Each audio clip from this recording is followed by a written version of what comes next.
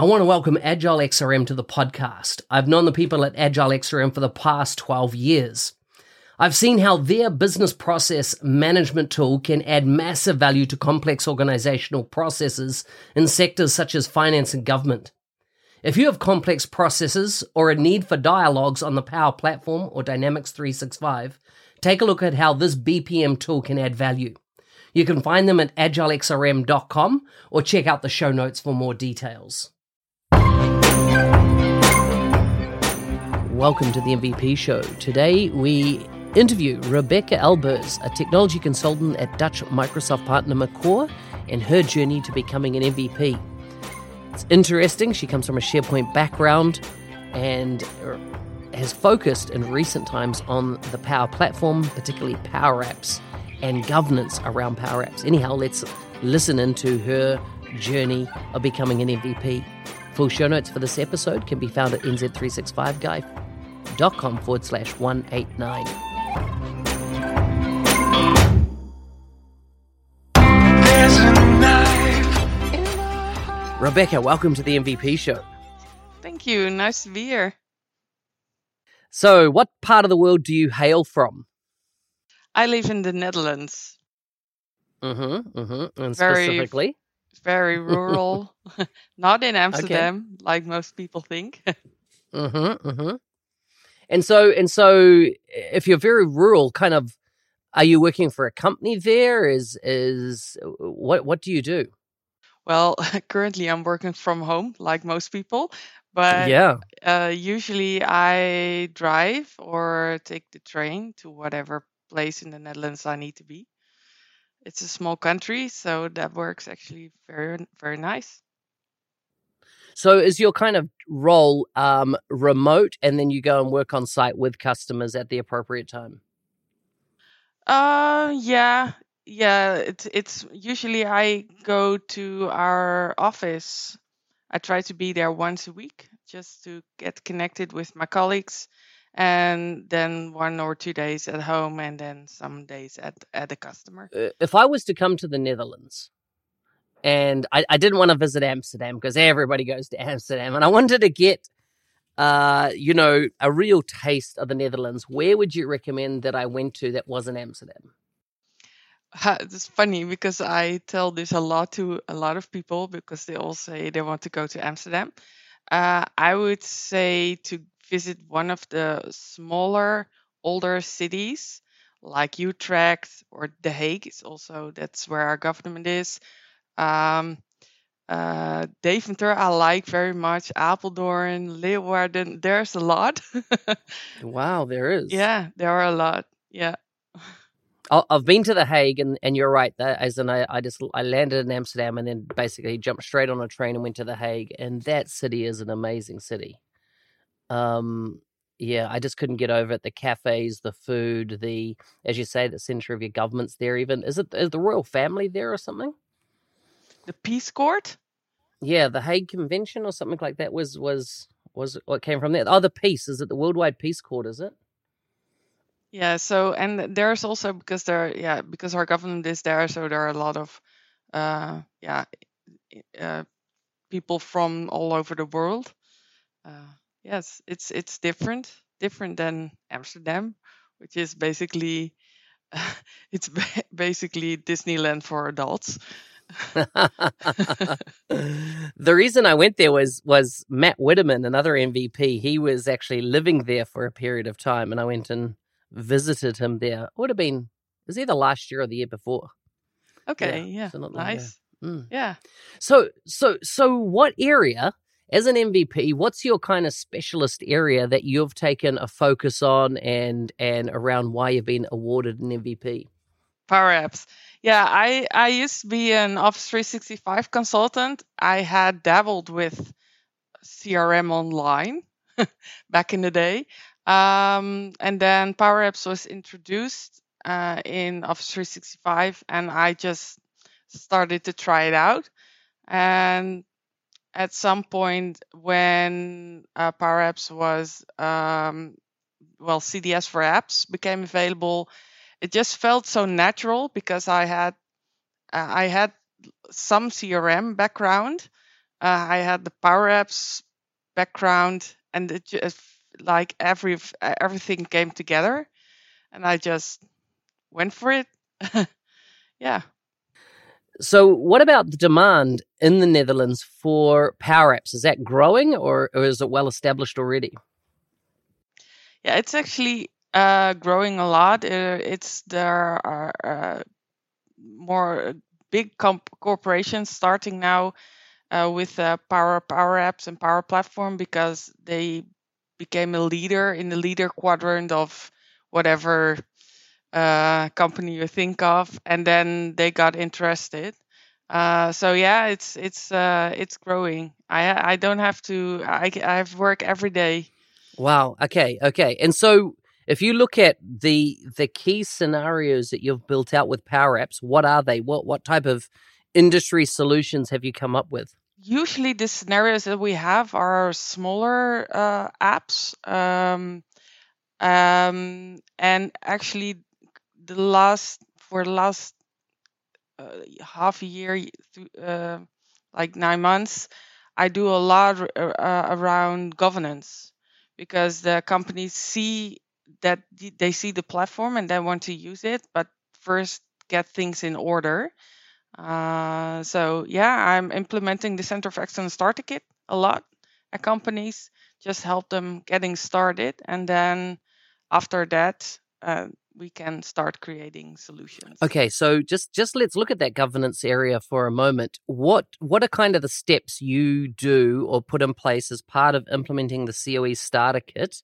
Do you need to kind of get in as a baseline before you feel a company then can start developing many apps, but have the constraints in place to make sure that the product is going to be supported, that people are not going to create public connectors to internal private connectors, so there's no risk of data leakage out across the network? What are kind of the steps you take? What we usually do is, or me or a colleague, is a set of workshops where we basically go through what do you want. Do you work with one tenant, or do you have your several tenants? What will be the environment strategy, or from a Dynamics perspective, your instances? DLP policies. What kind of DLP policies need to be in place? Are we going to do make use of Azure DevOps for automatic deployment through from dev to QA to production, that kind of stuff?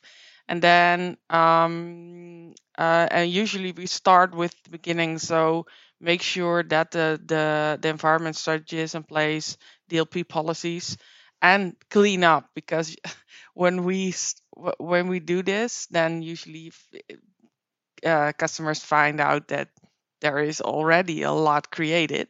So yeah, so then we have to do some cleanup, and then have a look at what did people create. Are there business critical applications already in place? So do we need to do a check on are or if they're solid? So, and do we need to get those applications because they're heavily used, do we need to take them to the more managed environments? So if something breaks, that you have something in place to fix it, because that's what you see now happening, is that there are people creating stuff, and I like that.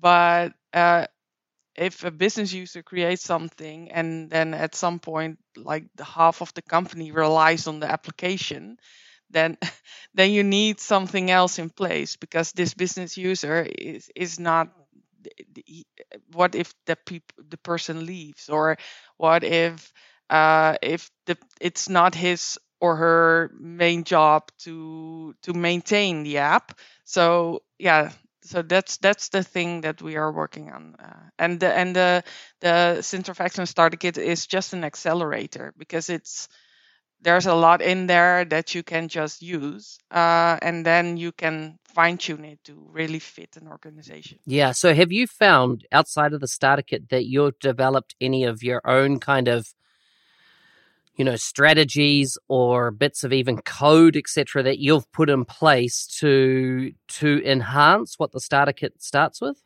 Yeah, I did some things. And one of the things is, for example, that at the company I'm currently working on, we have, for example, the app catalog that's part of the starter kit.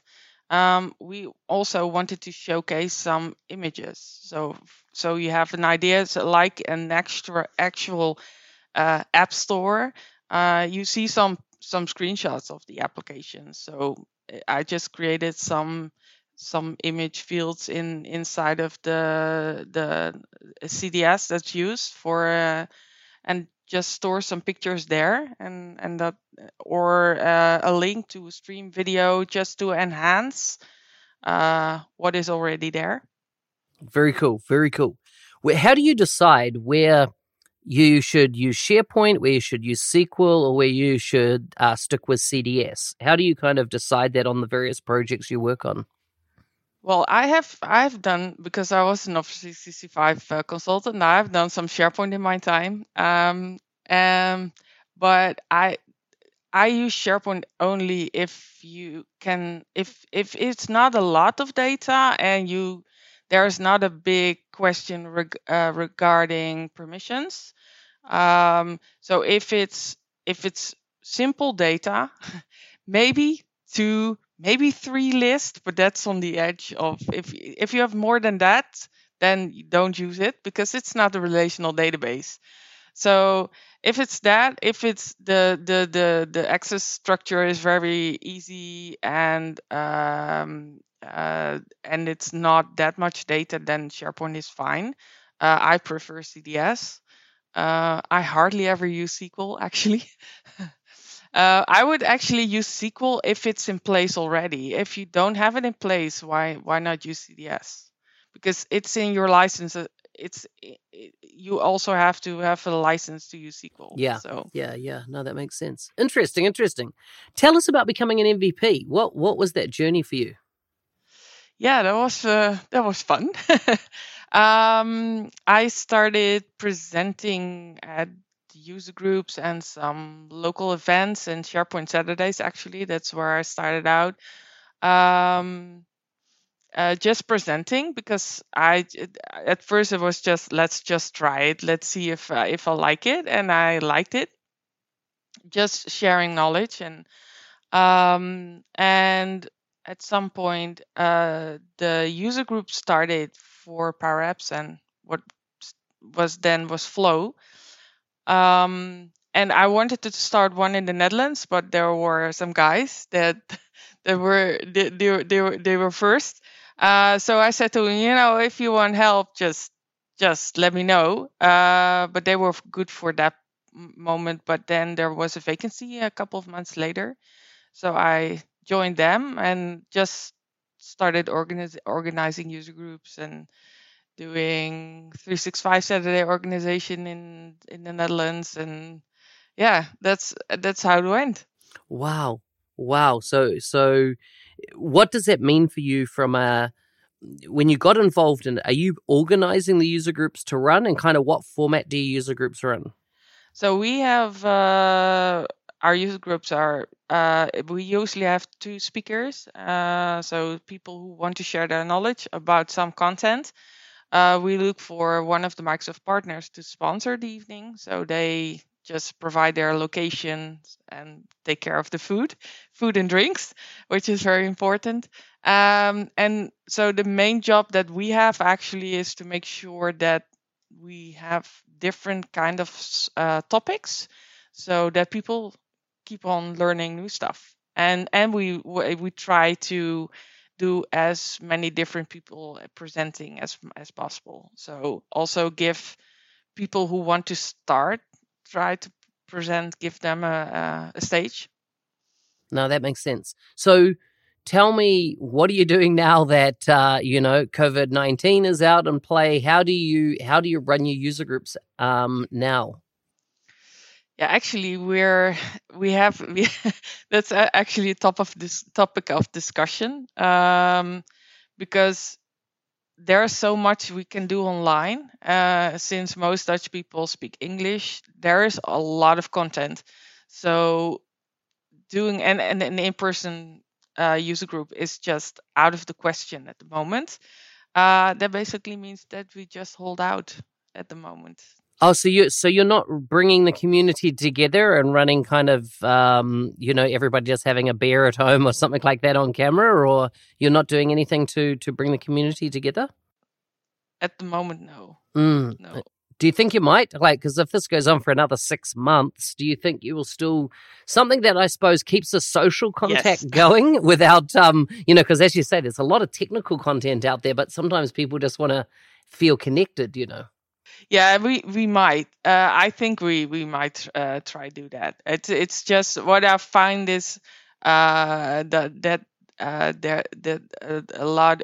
I know the people who usually come to our evenings, and there are a lot have families at home, and since the schools are closed, I see my colleagues as well who have kids that's a heavy load. Yeah.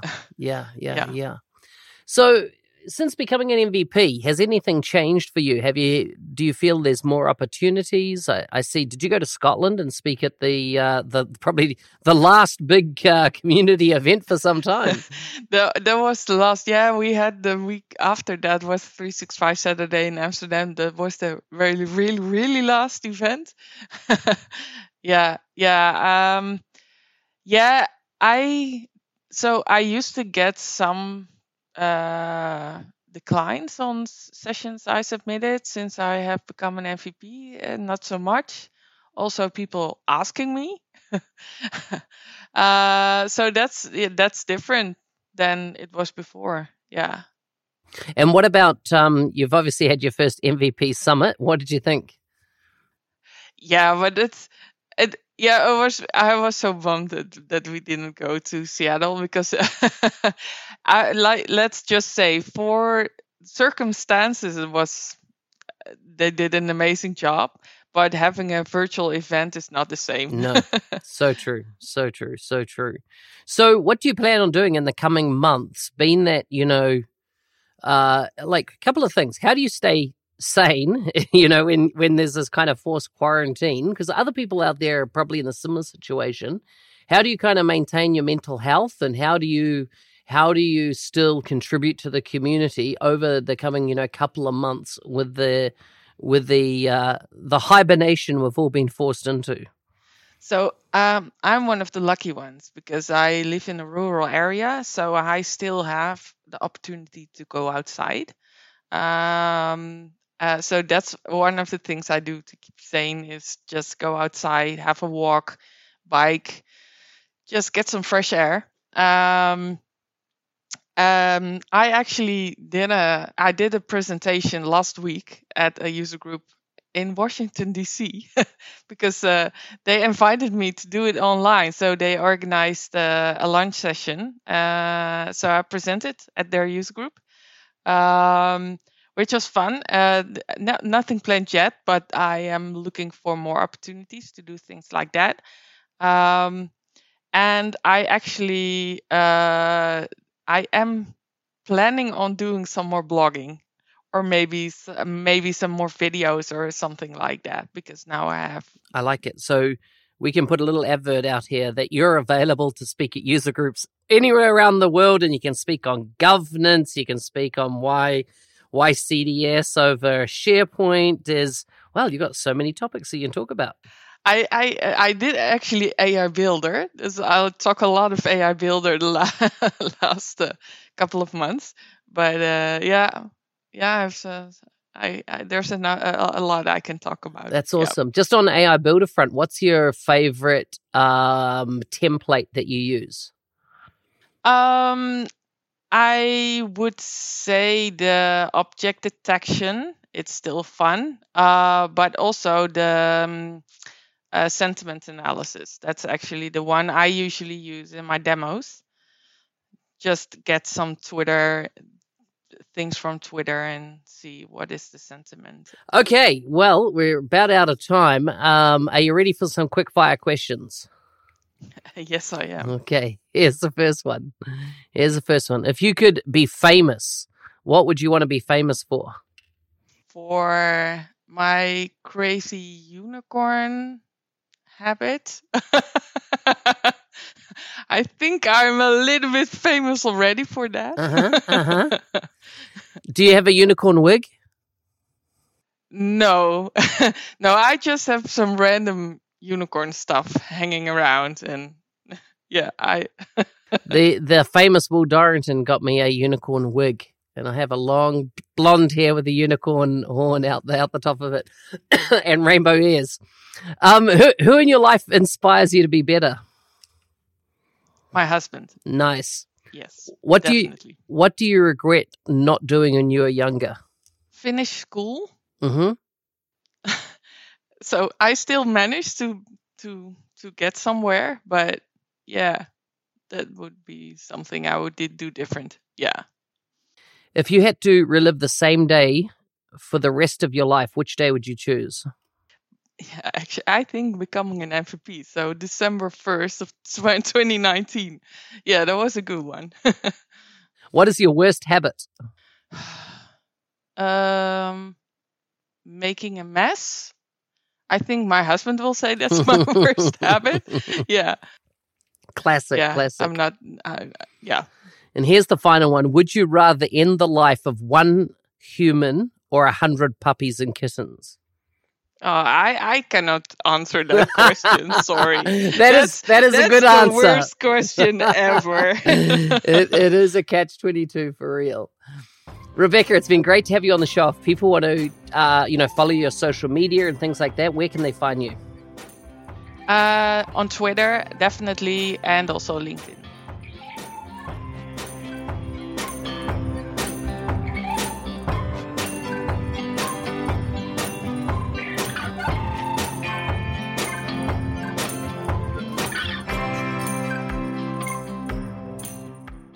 Hey, thank you for listening. Please take a look at the 90-Day Mentoring Challenge if you are struggling to know where next or what next to do with your career. You can see this free program or take part of this free program by going to nz365guy.com/90daymc, or just go to the website and you'll see up the navigation mentoring. And this free mentoring program is available for anybody, anywhere in the world that's in the Microsoft Business Application space. Full show notes for this episode can be found at nz365guy.com/189. See you next time.